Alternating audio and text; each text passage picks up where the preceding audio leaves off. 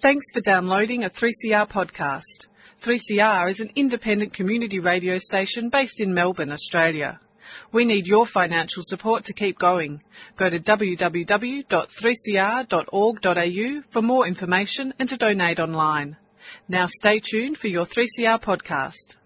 And a very warm welcome back to Solidarity Breakfast. A left response to the major developments in capitalism. What they trade in is not wheat. They trade in famine. A little dose of revolutionary optimism. I think it's really important to sort of express solidarity globally. It really is a deal by corporations, for corporations. The Union forever defending our rights. Down with the black leg. If you think the ABC's left wing, don't listen to this program.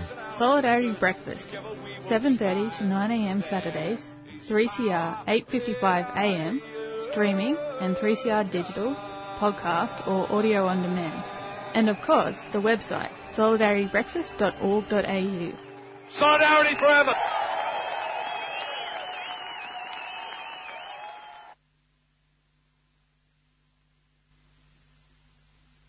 Welcome to 3CR Dick, and nice to hear your voice again. Thanks very much, Holly. Nice to be here. Okay, today we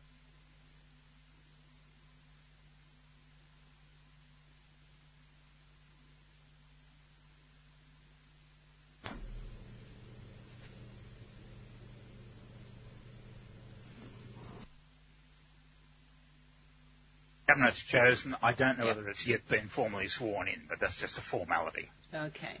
So they've got a left-of-centre, is that right? Left-of-centre government at the moment, yes? Oh, that's one that's been proposed to take power. What it is, it's a very interesting story here. It's a Socialist Party-only government, and we should remember the Socialist Party brought in the European Commission, the International Monetary Fund and the European Central Bank, the so-called Troika, and the horrible memorandum package back in 2011. But they then lost the election, and the actual implementation of that package fell to the right-wing government, which is a coalition of the Social Democratic Party and the Democratic and Social Centre, which is there were one's a neoliberal, one's a more just traditional conservative party. And though they got the relative majority, what happened was that this time round, the Socialist Party, the Communist Party, the Left Bloc, and the Greens, which usually work in tandem with the Communist Party, reached an agreement for a Socialist Party-only government. And so this is a very new thing.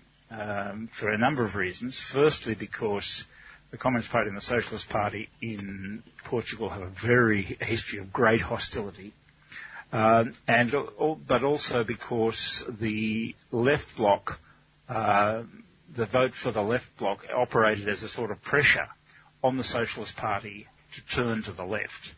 If they had just tried to do a deal with the right wing, that would have been in the end of them as a party. If they had just said, what they had said was, we will be an opposition to the right, but we don't want to form a government, which is what their right wing was saying. A lot of their right wing people were saying. Then they would have paid the price too. So really, they had no choice but to sort of look to the left, and it was the proposals coming from the Left Bloc during the election campaign, which said, well, our bottom line is no more cuts to wages, pensions, begin to restore pensions and wages, and on that basis, and some other points, and on that basis, we will give you support against no confidence motions from the right. There's not even an agreement there that they will necessarily agree with all the budget measures. I mean, they said you can't ask us to agree to budgets for 4 years before even seeing them, but we will have our input into budgets. And there's a whole lot of other stuff. So it's a very interesting situation because basically neither the Portuguese ruling class, the big business in Portugal, nor Brussels wants this, because it opens up the whole business of possible alternative policy to what is being driven from from Germany and through Germany from Brussels. So, but in the end, the president, who had first appointed a right-wing government, which was then lost a vote of confidence, in the end, though against all his desires, he had no choice but to do this, and that's what happened. That's the background to it. So the pathway to this is an interesting one too, because they've had many years of right-wing government, and now they have come into this left bloc, so to speak, the socialists, the left bloc, the communists, and the Greens.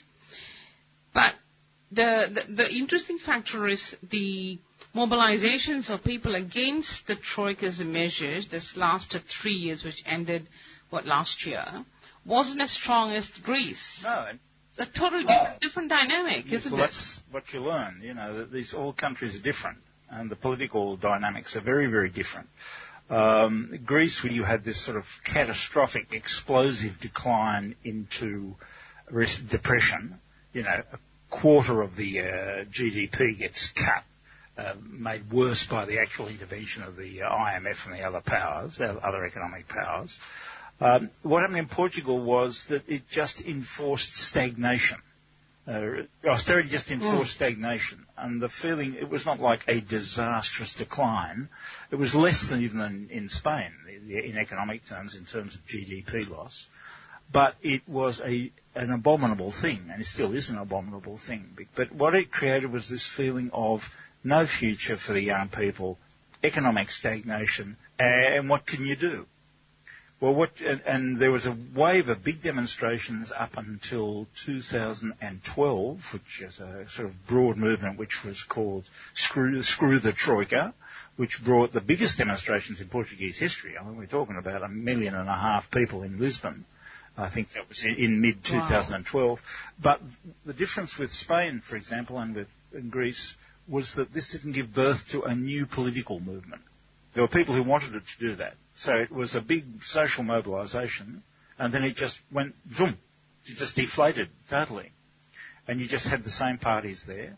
At the same time, you had a crisis. The left bloc went through a terrible crisis where they had a huge arguments about what they should be doing. At their last Congress, I was there. They were on the point of split at that. They looked into the abyss and decided, no, we don't want to go there. And then they actually hauled themselves out of it. It's quite an extraordinary thing.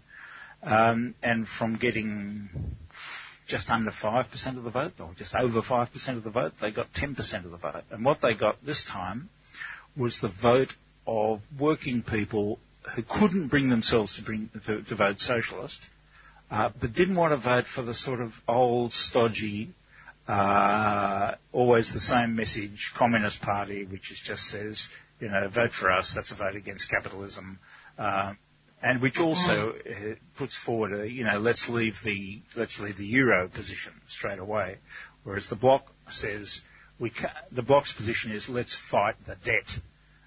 We know that you can't, while you stay in the euro or stay in this euro as it's organised now, you can't break the back of austerity. You can't have a different economic policy that enables growth and regeneration of the country and gives a future to young people, etc., etc.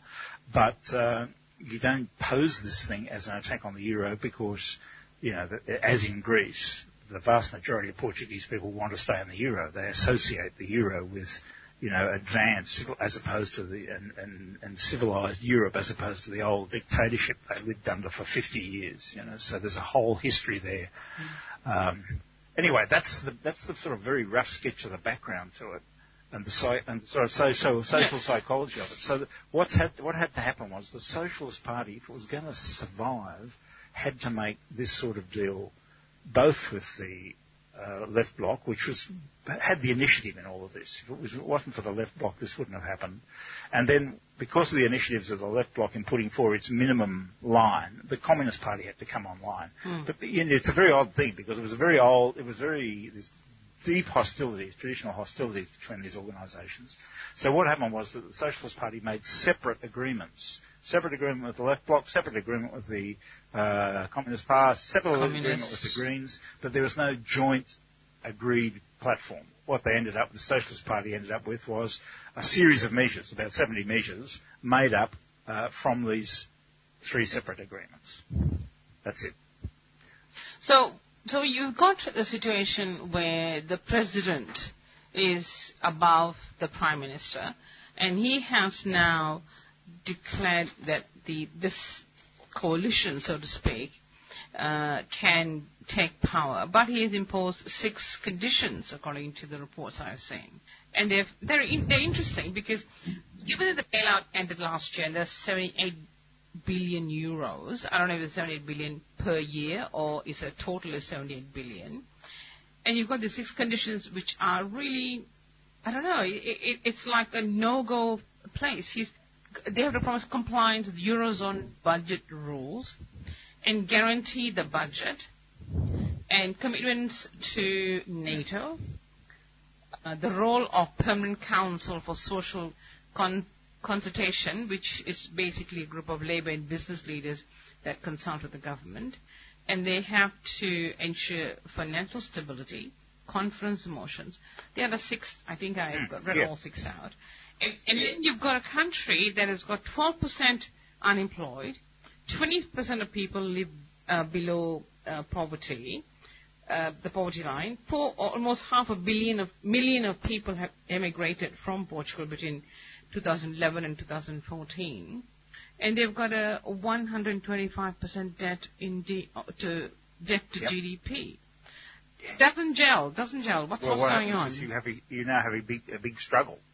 I should make very clear that the Socialist Party always said in their negotiations with the smaller parties that they were not going to talk about leaving NATO.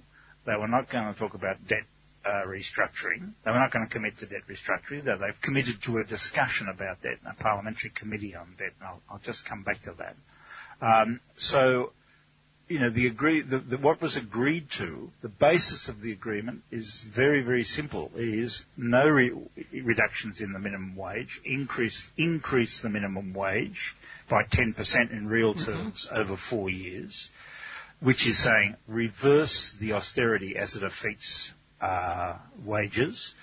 So there's a whole series of measures which are put in the links article to do with defence of the union movement, defence of the right to organise, which Brussels nobody wanted to touch, but which was impossible for them to say no. So you've got a set of measures which represent a retreat from austerity, agreed. Now, if the Socialist Party goes back on this, they lose the support of the other smaller parties, which are not participating in the government. On the other hand, they have these 6 commitments that you've just read out. So what does this mean? How does this fight evolve? If there is some growth in the economy, which is a huge if, it may be possible to meet the commitments with the other left parties and these commitments with the President, which means Brussels. That's just Brussels and big business. The President's just a figurehead there through which these demands are coming, right? It may be possible to manage them at the same time. Maybe, but probably not. Because if you look at the situation, the big problem in Portugal is debt and the lack of investment. Now, the private capital is not going to increase its rate of investment there unless they've got guarantees of profit, etc., business-friendly government, blah, blah, blah, usual stuff. And you can't step up the rate of public investment unless you have a renegotiation of the debt. So what the position of the left bloc is, they've explained all this in some very good articles, is we will hold this government. We're not going to participate in this government. We don't rule out participating in a future government. We'd have to be very different because we would have to take positions on the debt. But we will support this government against the right, which wants to actually cut wages further, which wanted to reduce pensions even more, which wanted to dismantle social security, privatise left, right and centre, which is another point which is in the agreement. No more privatisations. They're finished. And now we have a big fight about this. Now this is a fight. Now this government is squeezed. It's squeezed between the other left parties who represent, we should say what they represent. They represent 1 million people who voted to the left. But 1 million people is not a majority. It's a minority, right? But it's mobilised. It'll be a mobilised minority that can grow, right? So what the Left Bloc comrades are saying is we're in for a period of struggle, even just to get what the commitment, the agreement is. Well, there'll probably have to be big struggles, let alone anything else. But the only way forward now is to have this struggle, and it's obviously much better to be having this with a Socialist Party government than with the alternative. The only possible alternative government is a repetition of the right, whom everybody hates and who've made life a misery for the majority of the population. So I don't know whether I explained it properly, clearly, but that's the sort of battlefield on which this is going forward.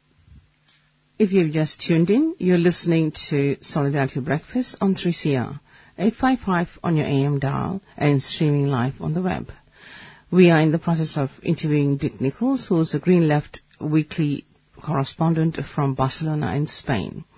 We'll have a short break and continue with the rest of the interview.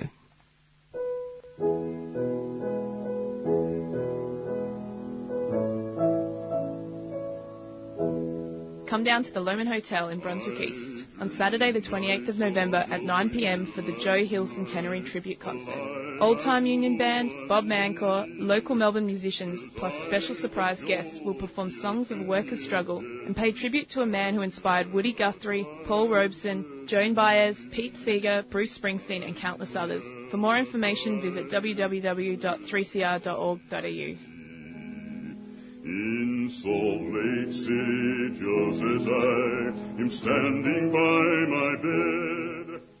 Certainly a period of uncertainty, and it sounds like the president's wishing for the impossible. He wants stability, and the situation as it stands sounds very unstable. Well, just on that, he did not want this to happen. He gave speeches saying we cannot have the Left Bloc and the Communist Party in an alliance with any role in government. But that was counterproductive. When he gave those speeches, which was immediately after the vote of no confidence in the right-wing government he appointed, that caused such a negative reaction in the countryside, in the country, because it said, oh, well, it doesn't matter how you vote.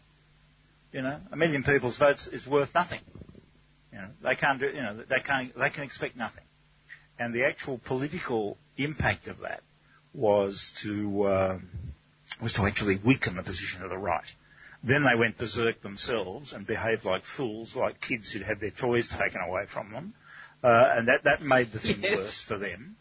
And they cut their losses because if they kept going on the previous line, they would have lost the presidency, which is up for election in January. So they would have no way they could get the presidency. They're going to have a lot of trouble winning it anyway. So they would have to hang on to one of the key pieces on the chessboard. They've decided this is the least evil way to go. So, but as I just repeat, it just opens up a scenario of tussle and mass struggle and pressure coming from Brussels, pressure coming from big capital in Portugal itself. They've got a bank crisis just sitting under the surface there. Pressure coming back from the working class movement. Also organised labour, which is not as destroyed in Portugal as it is here in Spain. And so that's the scenario. Oh, God, what a thing to happen in the middle of all the refugee crisis, the Paris, whatever happened, the blast, and then this climate change conference happening. Portugal's it's really the whole area, geographical area, seems to be bubbling away in all sorts of fashions. And I'm wondering how Portugal's going to get investment if the right wing are going to hold back the way you're describing. And the economy of Portugal, I mean, what does it produce is the other question I want to ask. Well, Portugal's Paul, that's a good question, isn't it?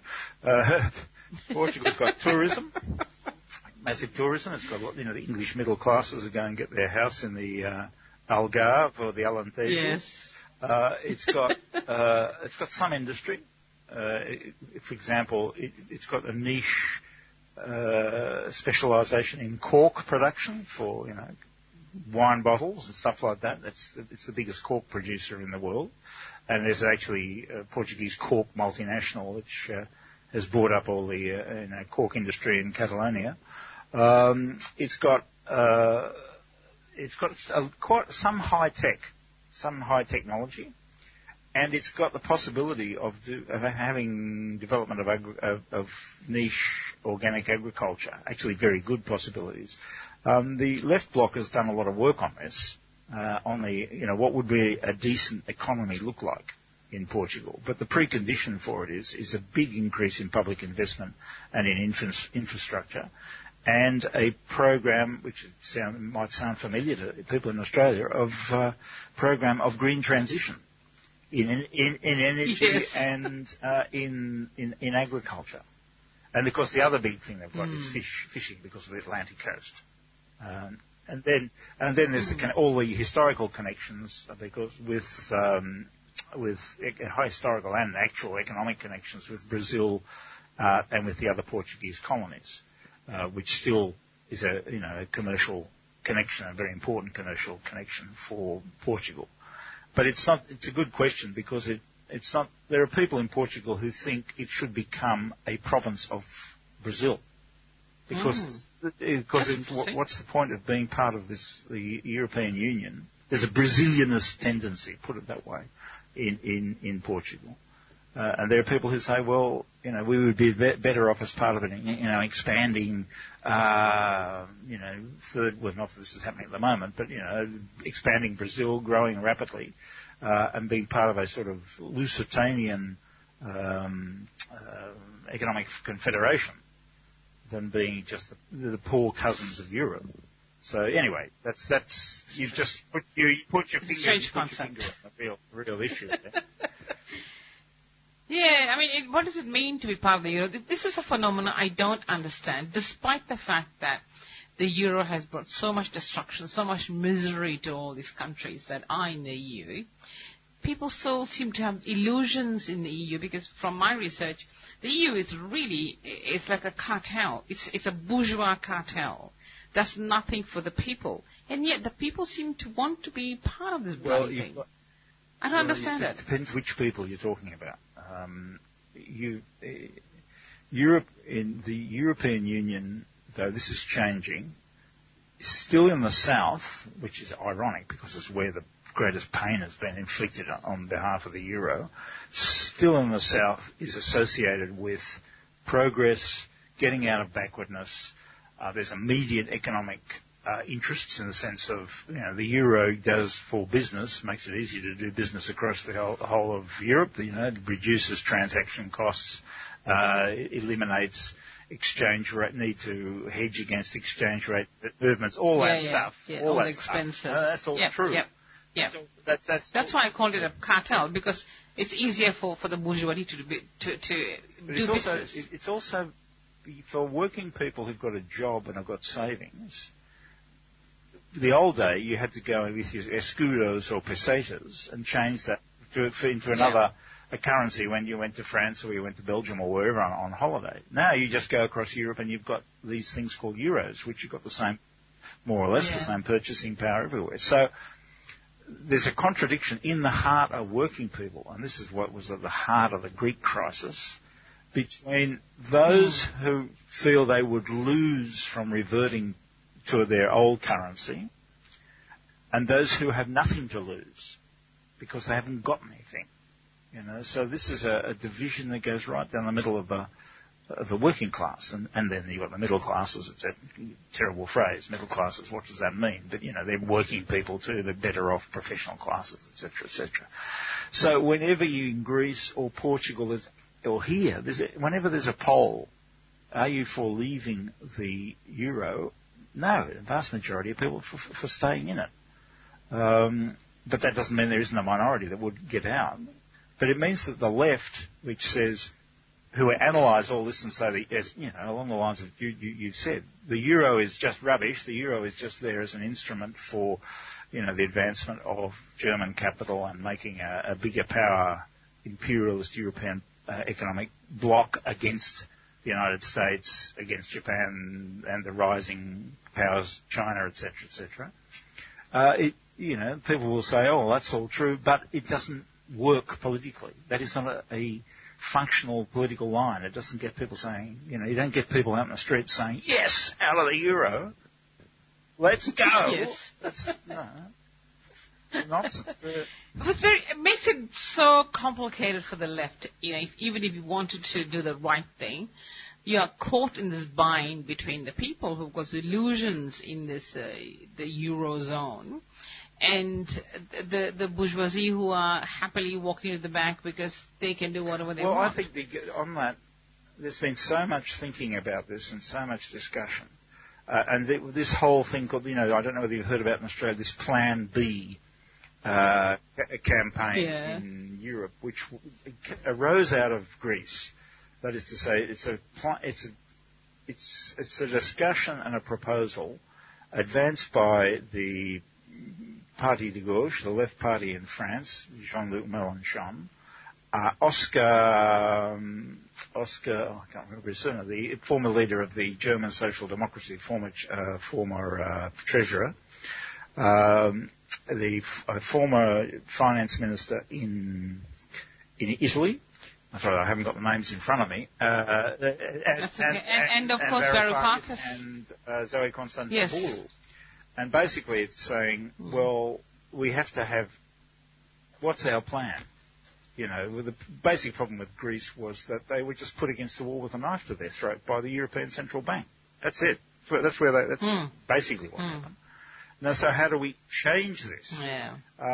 If we don't agree, if the people don't want to just leave and go back to the old, the drachma or the escudo or the peseta, then we have to have a new proposal for what should happen at the level of Europe. And I think that's true. On the other hand, you can't just say permanently, "Oh, well, we'll just cop anything in order to stay in the euro," which is the debate that at the Parti de Gauche Congress, they came up with a good position on that. They said, we fight for a different Europe, we fight for a different euro, we fight for a different European Central Bank, we fight for different economic policies, we fight for, some even simple things like European debt. You can't have European debt you can't have common European debt like you can have in the United States, for example. You've got a federation of the United States. If Missouri is more indebted than Utah, doesn't make any difference. Nobody even notices it, because it's all, you have common debt and away you go. You just have your debt targets and you raise your money, etc., etc. So issue your debt instruments, etc., etc. So that's all a good discussion, but it doesn't solve your political situation in the short run. No, the situation for the poor working class mob who are homeless, jobless, and so on and so on. This the young is where people who have nothing to look this forward is where to. I think. It's interesting. I think this government, the big problem they're going to have with Portugal, and because everything comes down to this in the end, is that what level of hope and commitment and willingness to struggle is there in the massive ordinary people. That's what determines politics. Absolutely.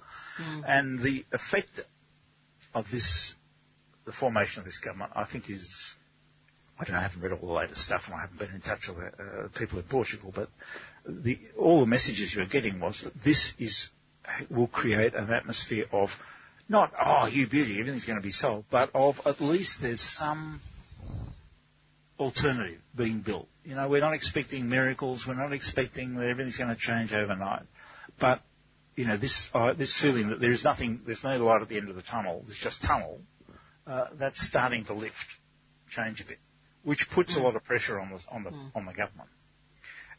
And the left bloc has got a very good position, a very sane sort of position on this, which is what you try and do is build majorities. You build majorities around progressive politics, and the next thing we've got to build a majority around, carefully, thoroughly, is the debt. The debt, big time. Do the debt, and then through that discussion, which has to go with mass mobilisation of people in support of what the Socialist Party has promised it will deliver. Through that, then, when you get to a situation where we're still in stagnation, there might have been a bit of an improvement, more and more people will understand the problem is the debt, and behind the debt, the euro. And then you've got the possibility of, coalition between the Greek government, the Greek government, the Portuguese government for a European-wide debt conference, which is what the Syriza has been proposing for a long time. And it becomes something that, can become tangible, something that people can mobilise around. And it it moves out of the sphere of theoretical debate and nice ideas and into the sphere of political possibility and political action. Yeah. And on that note, we shall finish the interview there. And thank you so much, Dick. You have been fantastic throughout the year. You have a good break. Right, thanks. And we shall be in touch in the new year. That was Dick Nichols, the Green Left Weekly correspondent from Barcelona in Spain. Thank you, Dick, and I hope you enjoyed that update on Portugal, which you would not have heard in the main media. So a lot of information there about what's going on in Europe, while the main media is just talking about is an important issue, the refugee stuff. Now, getting back to the climate change issue, today is the last day of the sort of campaign 3CR has been conducting and building up to the climate change march that happened yesterday. I had an opportunity to talk to Alan Sandell about their policy, and of course Alan Sandell is the Member of Parliament in Victoria, and she is also an environmentalist and a member of the Greens Party. But let me just play this thing before I get to that interview. The People's Response, Climate Action, Climate Justice, a special 3CR series, interviews and comments in a lead-up to the Paris climate talks. Climate Action, Climate Justice, Alternative Voices, The People's Response.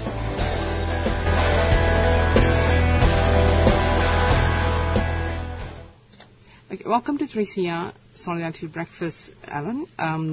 I believe that the Greens had a launch of their climate policy called Renew Australia. I'm wondering if you could tell us what that's about.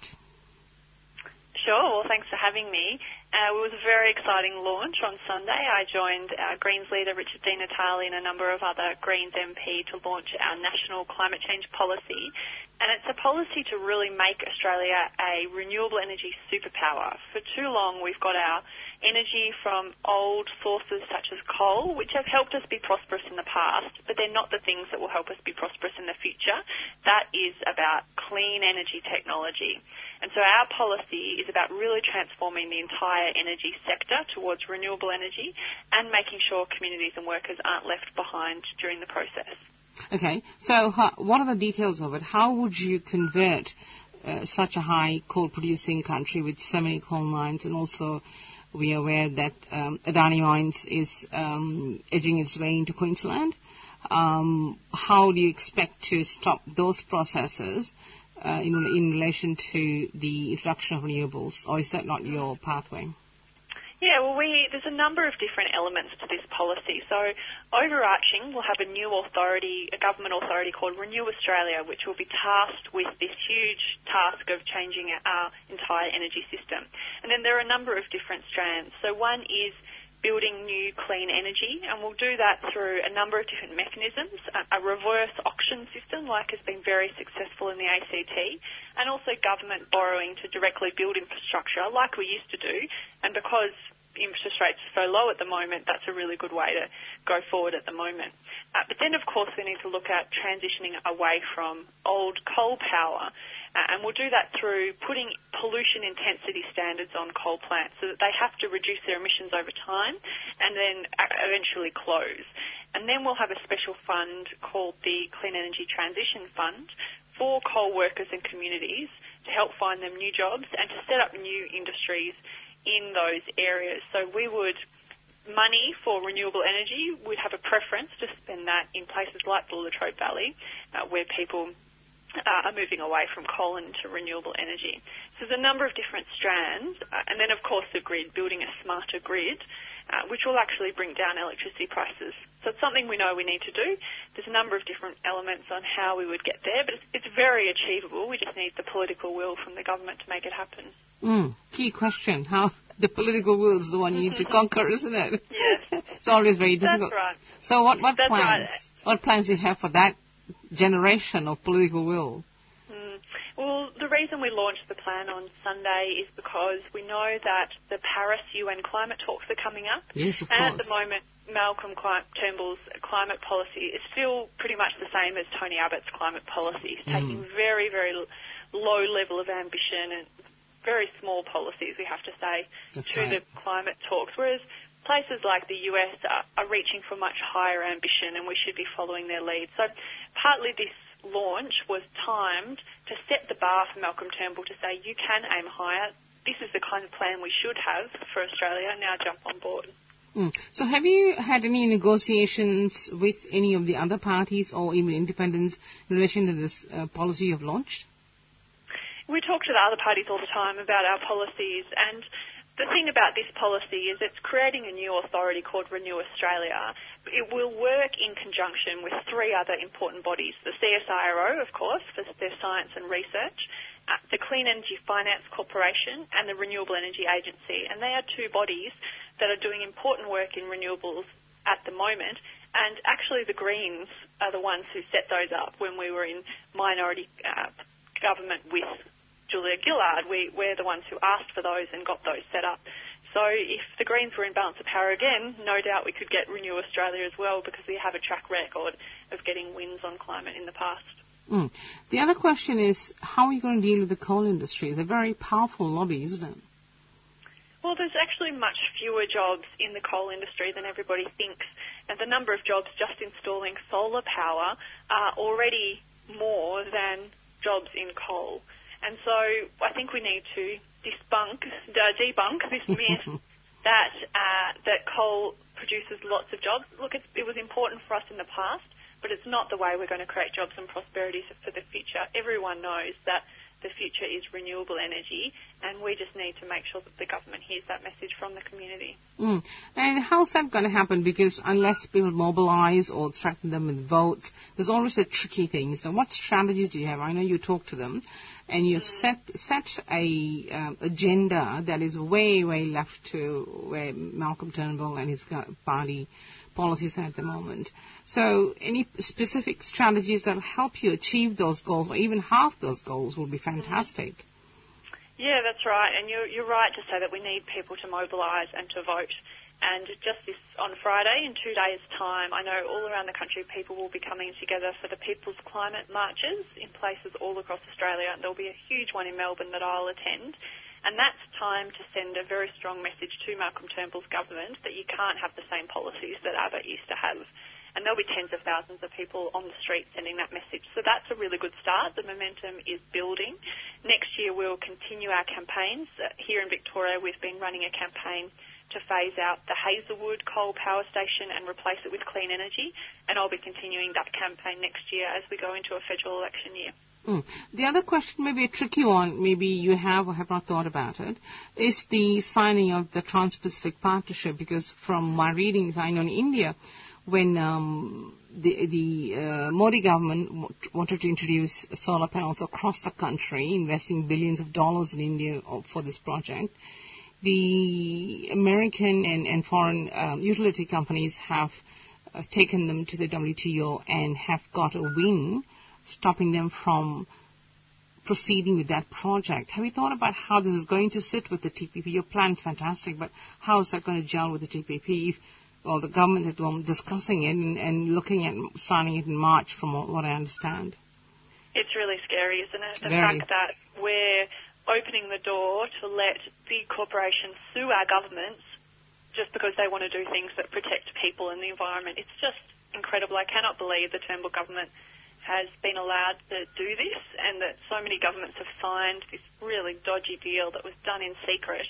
It's incredibly scary. We've seen tobacco companies sue countries like Uruguay just because they were trying to introduce laws to reduce smoking. I mean, come on, that is just so ridiculous. And I'm, like you, I'm really worried about it. I'm really worried that companies like coal companies might be able to sue Australia for trying to introduce renewable energy policies. So we need to do everything we can to fight against the TPP, because it could have a really scary outcome, and also make things like pharmaceuticals and drugs much more expensive than they are. And that's not the kind of society we want, where we put big corporations' profits ahead of the health of our people and our environment. So the Greens haven't actually talked about how you're going to tackle this issue, because it will clash directly with your amazing policy you've put forward. Yeah, well, we've been campaigning very strongly against the TPP and talking a lot about that, and hopefully the fight's not over and that we can still win on that one, or we can build enough momentum around our clean energy policies that we just build such a groundswell that no company will dare sue the government, because they know that the government will throw everything they have at it, because they know renewable energy is so good for people and the planet and is so popular. It's a big question, isn't it? The other things that influence climate change and the emission of CO2, just reading Naomi Klein's version of all this stuff, is the war. There's heaps of problems in the Middle East. In terms of sending our soldiers overseas to participate in those wars and buying jets and sending them overseas, have the Greens thought about what approach they're taking on that one? Yeah, so we're the party of non-violence, and we always have been. One of the things we've been talking about recently is that Parliament should actually decide whether our country goes to war. At the moment, the Prime Minister can just decide at the stroke of a pen whether we go to war, and there's no debate about it. So we can go into wars over oil, for example, with really no scrutiny, and that's not okay. And so when we have all these large problems in the world that are so interconnected, climate change, refugees, war, all of this is really connected, and we should have a debate about it. We shouldn't just let the Prime Minister decide on a whim whether we go to war or not. So that's a really big issue. Sounds good. And that, I assume, includes the refugees coming from Syria to Australia soon. Yes, well, one thing that people don't often talk about is with climate change, the incidence of refugees worldwide will increase. And there are more people already who are fleeing their countries and seeking asylum than at any time since the world wars. And it's for a number of factors, of course, but one of them is environmental change and drought, which fuels a lot of these conflicts. And if we see sea level rise, we'll see our Pacific neighbours start to go underwater. They'll need somewhere to live. And everyone deserves to have a safe place to live. And so if we think that we are seeing lots of people who are in need of protection now, there'll be even more once climate change gets worse. That's an important point, isn't it? Because there has been controversy around what Mr. Dutton said about the Pacific Islands and so on, and not an iota of empathy with the people who are struggling to keep alive on those very low-lying islands, and this possibility of having to vacate at any point. That's right, really. and Peter Dutton's comments were so insensitive to just dismiss that these people will lose their homes and think that it's a joke. It's not a joke. And I was also really disappointed to see a couple of weeks ago Bill Shorten went to the Pacific to talk to world leaders. But then one of the world leaders, the president of, I think was it Kiribati, President Anote Tong, came out and said, we need a global moratorium on new coal mines because that's what's fueling climate change and killing our country and our people. Yes, Bill Shorten has said, we stand in solidarity with the Pacific Islands, and he goes there and he drinks with them and he eats with them and he accepts their hospitality, but then when they say, will you support a global moratorium on coal, he says no. And I think that's so disrespectful that the one thing they need for their survival, he's refusing. Okay, finally. Now, Larissa Waters and Richard Di Natale are going to Paris. What exactly are they going to do? Because there's a ban on marching on the streets in Paris. Are they part of the official contingency that's going to Paris with Malcolm Turnbull? What's happening?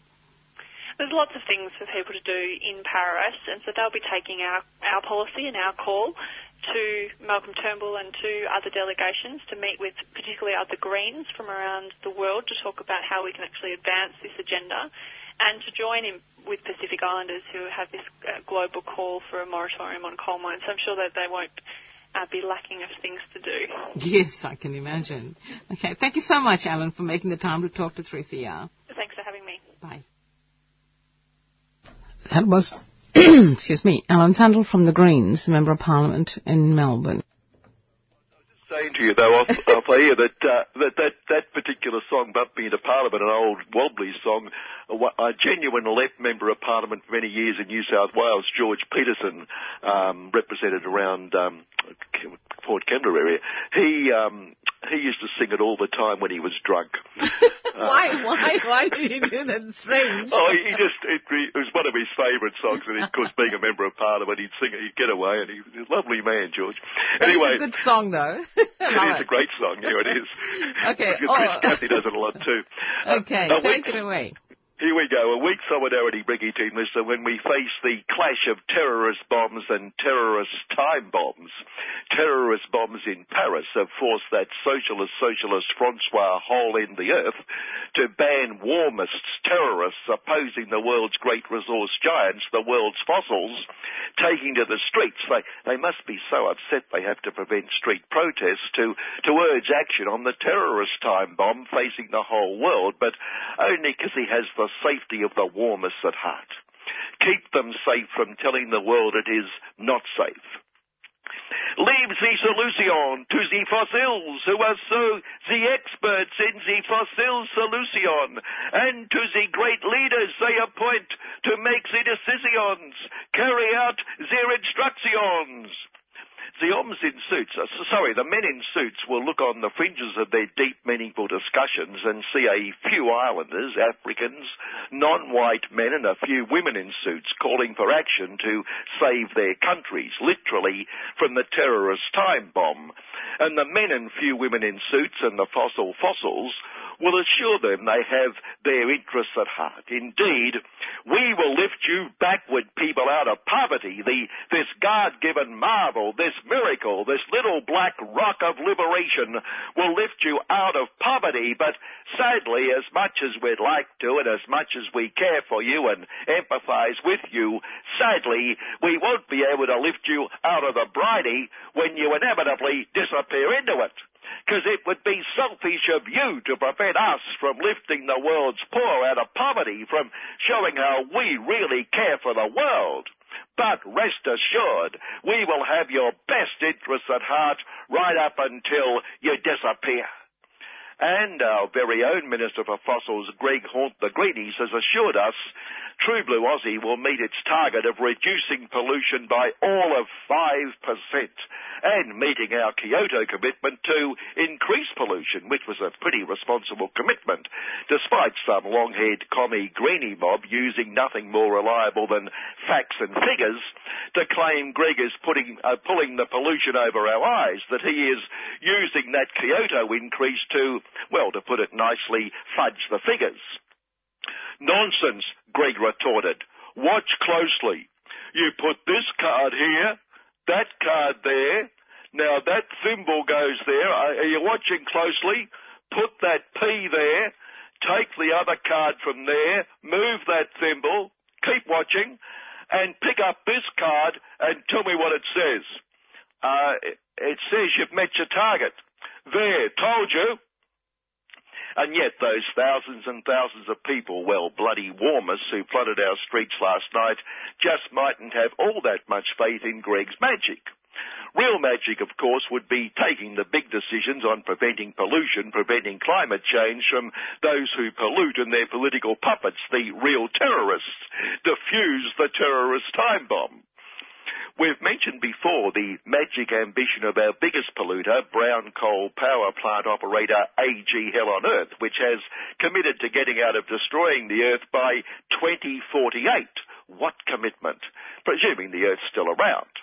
And all heart, its big supremo Andy Veazey does it, says AG Hell on Earth could get out of coal pollution even faster if the government came up with a few $1 trillion to help it. And true quote, listener, I am not well enough informed to hold a personal belief in the science of climate change.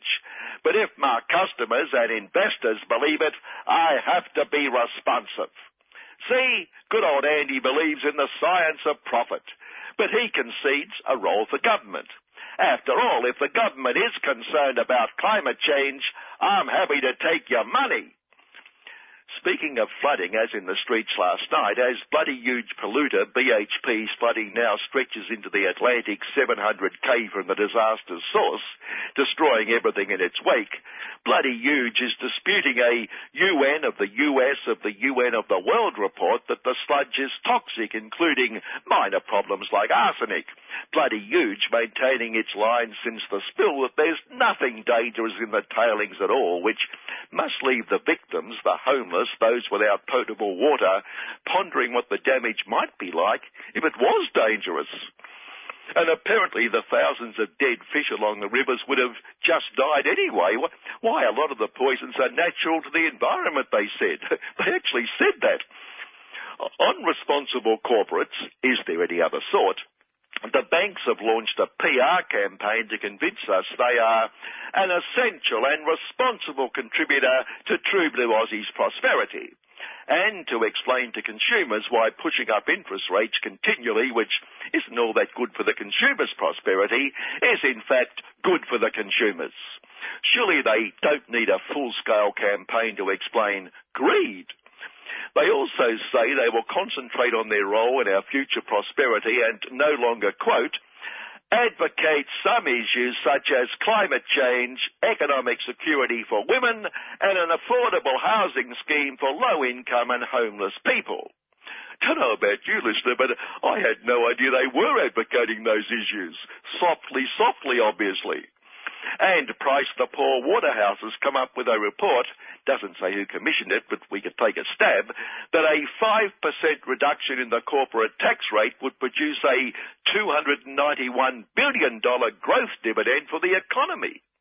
Bit like a 5% thimble and pea reduction in pollution will save the planet, because it explains the corporates who don't pay tax anyway would not pocket the cut to the tax they don't pay and would employ lots more workers, which is all they care about and exist for, who would pay lots more tax. Although doesn't that mean surely there's no need to increase or broaden the GST, which Price the Poor Waterhouse says we also need desperately because it's the only fair tax? Don't mention who it's fair to, but they're the experts, so we'll take their word for it. They wouldn't want workers to be paying more in tax, both income and GST, would they? And of course, Price the Poor Waterhouse, so concerned that the government should net more tax, would never dream of advising its corporate clients how to go on not paying tax on the crippling tax rate they don't pay. Quite legally, of course, no suggestion of tax dodging or evasion. And on great responsible True Blue Aussies, bit worried about two of the great selfless contributors to what's good for all of us, resource giant Gina and rag trade retail trillionaire Solly Lulu, so named, well, it's obvious, both facing the slot for unpaid. Solly was fined $400 and something on a traffic matter. Imagine how that'll affect his bottom line. And given 30 days to pay, poor Gina, hit with costs over one of her many litigations, given 24 hours to come up with the ready. Now, that ongoing inquest in Western True Blue Aussie has shown how readily non-fine payers are tossed into the slot. And if they, poor Gina and Solly, felt a bit crook about their new digs, the constabulary would tell medical helpers Gina and Solly are faking their illness, pretending to be dead. So let's hope our two dedicated True Blue Aussies can raise the ready and not become the next victims of deaths in custody. They'd have to hold a royal commission into the national scandal of filthy rich whites' deaths in custody.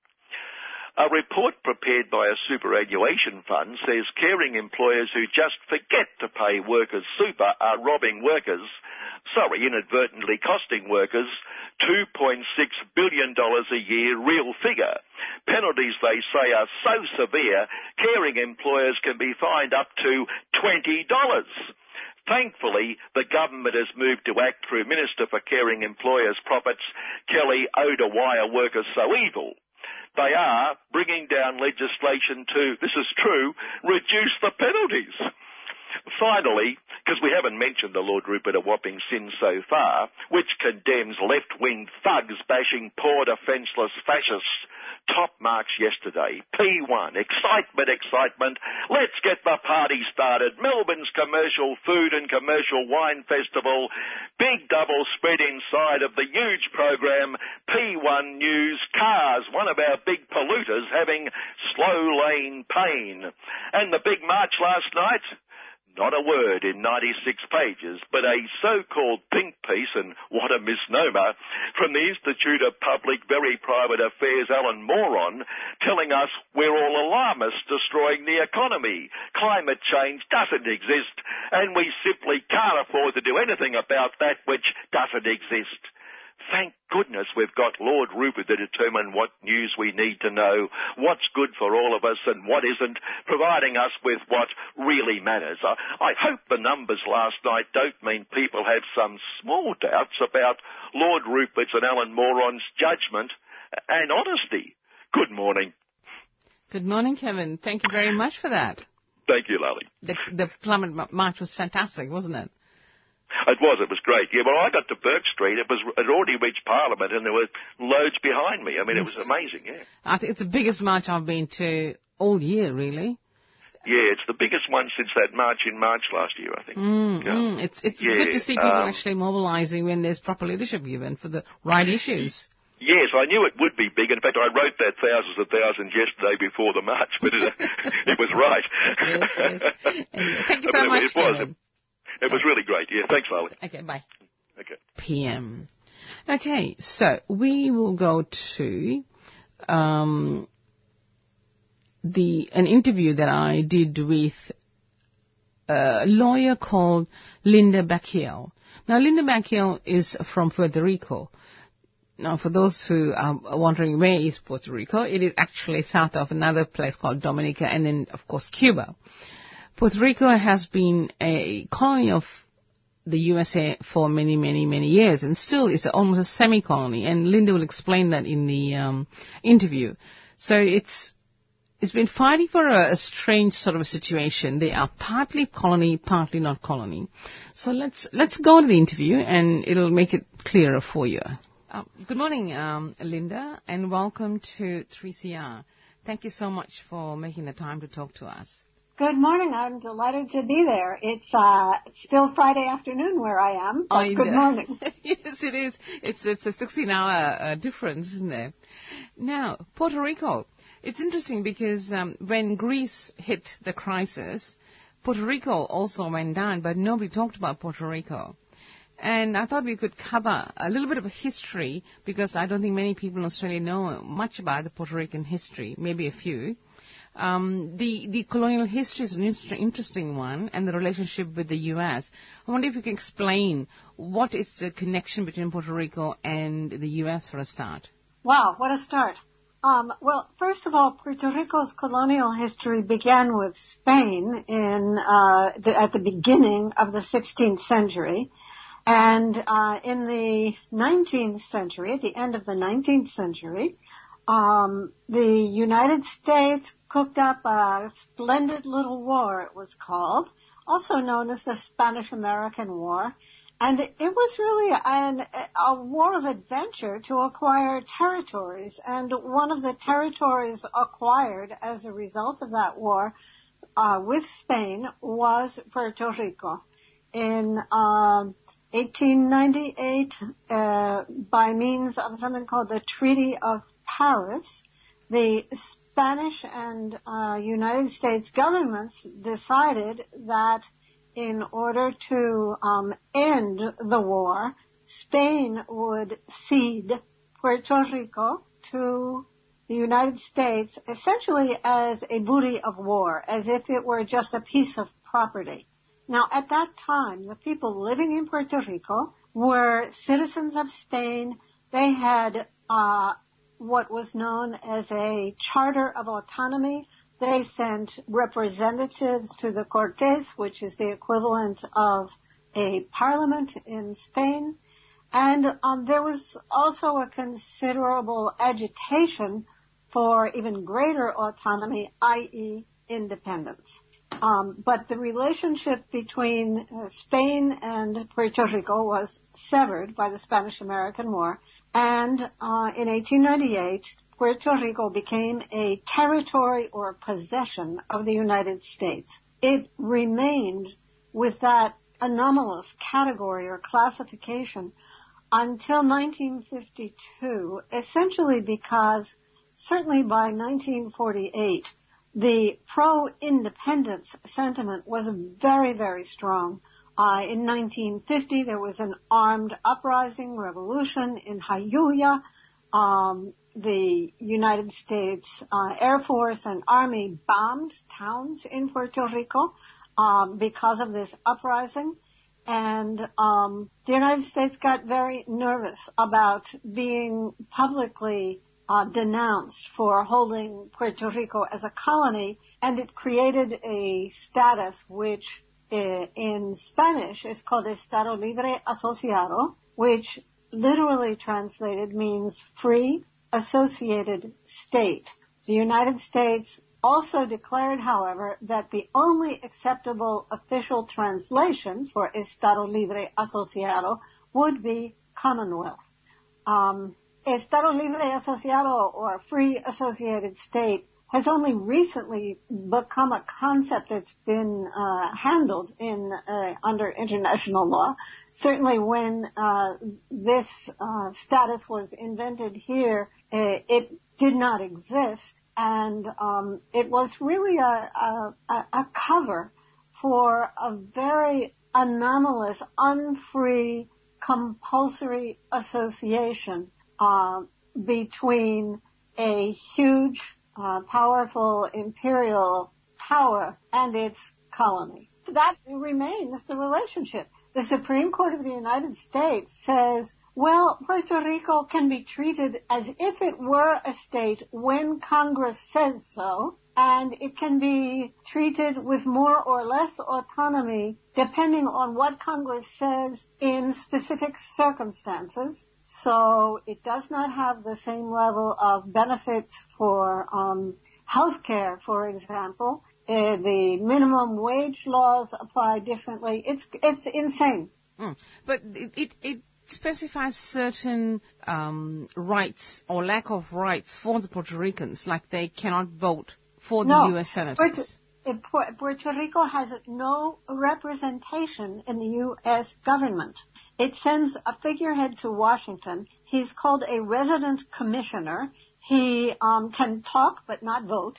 And none of the laws that are made by the United States are made with any representation from Puerto Rico. The United States administers Puerto Rico as if it were, because it is a colony. But they're all U.S. citizens. Yes. In 1917, the United States Congress passed a law that said henceforth everyone who is born in Puerto Rico or living in Puerto Rico permanently will be a United States citizen unless they go to a notary public and opt out. People who want to remain Spanish citizens have to go and opt out of that. There was never any provision for people becoming citizens of Puerto Rico. Some people did go and opt out, but at that time, 1917, Puerto Rico was largely rural, largely poor. Most people didn't even know their citizenship had been changed, and couldn't afford or know how to make the trip to find a notary and pay a notary to go through the steps that they had to do to remain Spanish citizens. So, yes, they are citizens of the United States. So it's a very anomalous situation for them. And it's interesting how the U.S. also has used Puerto Rico against the Cuban Revolution. And it seems that Puerto Rico has been a pawn in this game between U.S. and the USSR in the form of fighting against the concept that Cuba has portrayed through its revolution. Would that be right? Well, very right. I mean, the United States was eager to own Puerto Rico because it wanted a military bastion in the Eastern Caribbean. And that's what it got with Puerto Rico. And its strategic importance was enormous while the United States depended on the U.S. Navy for its military power. As that waned, the strategic value of Puerto Rico decreased considerably, but it retained a geopolitical value because of its proximity and similarity to Cuba, the intense relationship between Puerto Rico and Cuba. There's a saying, part of a poem, I think, of Jose Marti. I can't actually remember. It's a popular song. It's repeated over and over again that says, Cuba y Puerto Rico son dos de un pájaro, dos alas. Recibe flores y balas.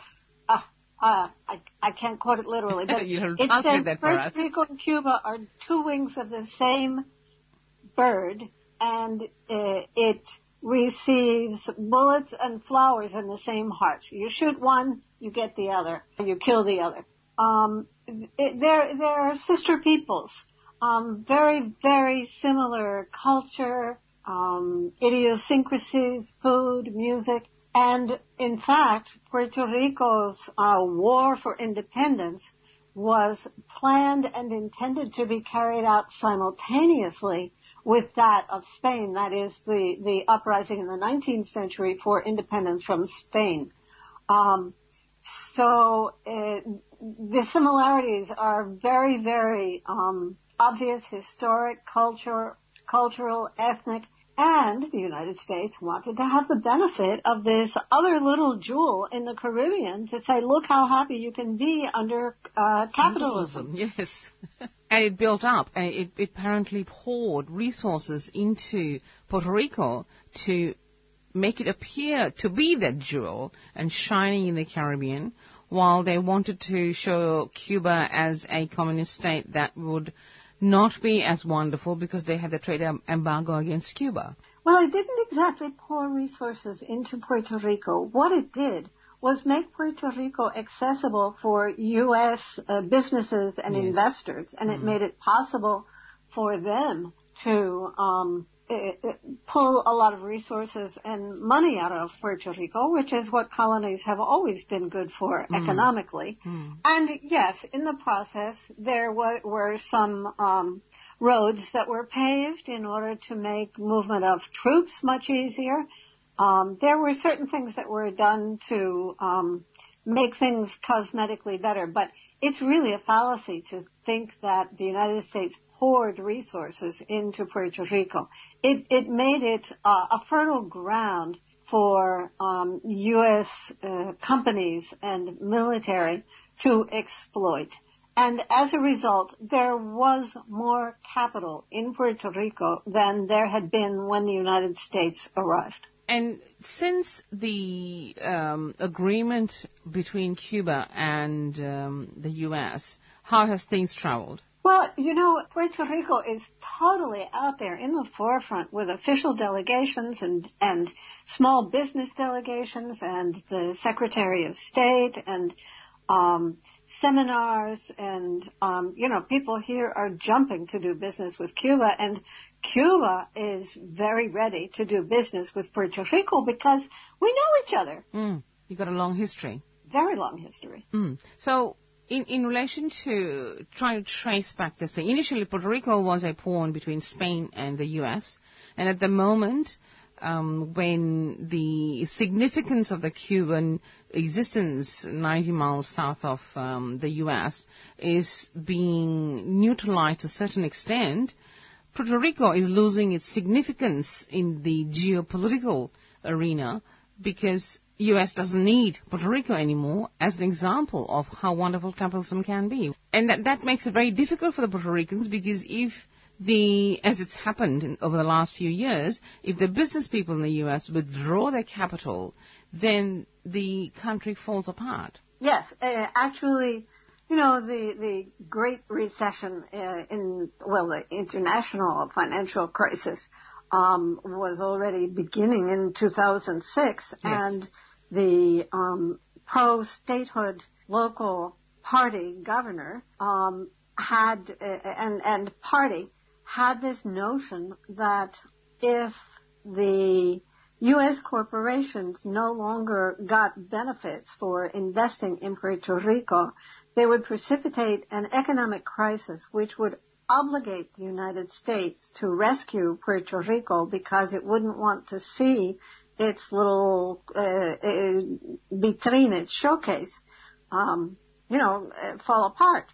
And so they told Congress that this tax benefit called Section 936 of the U.S. Internal Revenue Code was really not necessary, not doing any good. It was phased out, and it was phased out over a period of 10 years. Those 10 years culminated in 2006, and the economy went bust.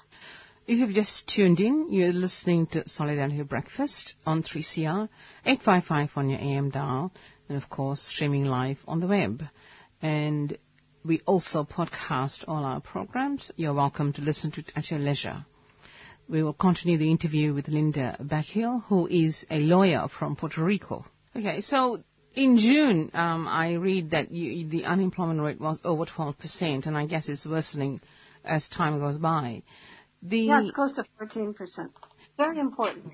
One of the things that Republicans in Congress are upset about, but there's a grain of truth in it, is that it's really hard to get clear statistics about what's going on anywhere, and particularly in Puerto Rico, because it's just not part of the culture.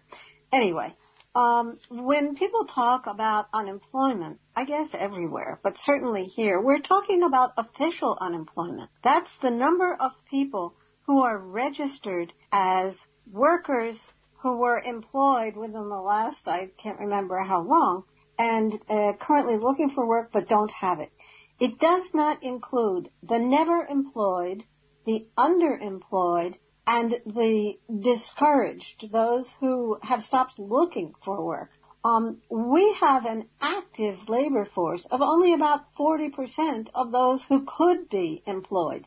So 14% sounds like okay, but it's not, it sounds bad but not disastrous. It doesn't begin to reflect the reality of the underemployed, the discouraged workers, the never employed, and it does not account for the huge out-migration which is taking place. And the flight of capital has continued to take place, which has now pushed Puerto Rico into an enormous crisis. But Puerto Rico is not in a position to even declare bankruptcy because of this relationship it has with the U.S. Well, right. And this is really complicated. U.S. bankruptcy law is incredibly, ridiculously complicated. But let me just explain this. The Puerto Rican debt, which is close to $72 billion, is composed of many, many different debts, some of which belong to the central government, some of which belong to public utilities, primarily the electric and water utilities, and some of which belong to other kinds of government corporations and municipalities. In the United States, no state can declare bankruptcy, but municipalities and state agencies can declare bankruptcy if the state or municipality authorizes their corporations or subdivisions to do so. And that's what Puerto Rico would like to do, would like to authorize the two major debt generators, that is the electric company and the water authority, to declare bankruptcy, and also a number of municipalities. It cannot do that because in 1984, when Congress was reauthorizing and rewriting the bankruptcy code, it forgot to say anything at all about Puerto Rico. And because it forgot to say anything at all about Puerto Rico, it has been interpreted as meaning that Puerto Rico does not have the power to authorize its agencies or municipalities or independent corporations to declare bankruptcy. So that option is off the table. It's interesting. For a population of 3.2 million people, that is a massive amount of debt. And as you've detailed whether that's actually set, it's interesting to see how the corporations are the ones who actually owe this money and not the people. But the section of the community that's suffering are the people. Like 84% of children in Puerto Rico live under the poverty line. And children, the elderly, and single mothers are suffering hugely, lacking in food and medicine. So what is the political response by the parties? We're not familiar with all the parties in Puerto Rico, but how are the political parties responding to this crisis? There are three electoral parties in Puerto Rico, three parties that campaign for the positions in the legislature and the governor. Each one represents a different status option. That's the question around which they are organized. So one favors statehood, one favors something like the current status with greater autonomy, and one favors independence. The Independence Party is in deep electoral trouble. It cannot maintain 4% of the vote. So it's not really an electoral player at this point.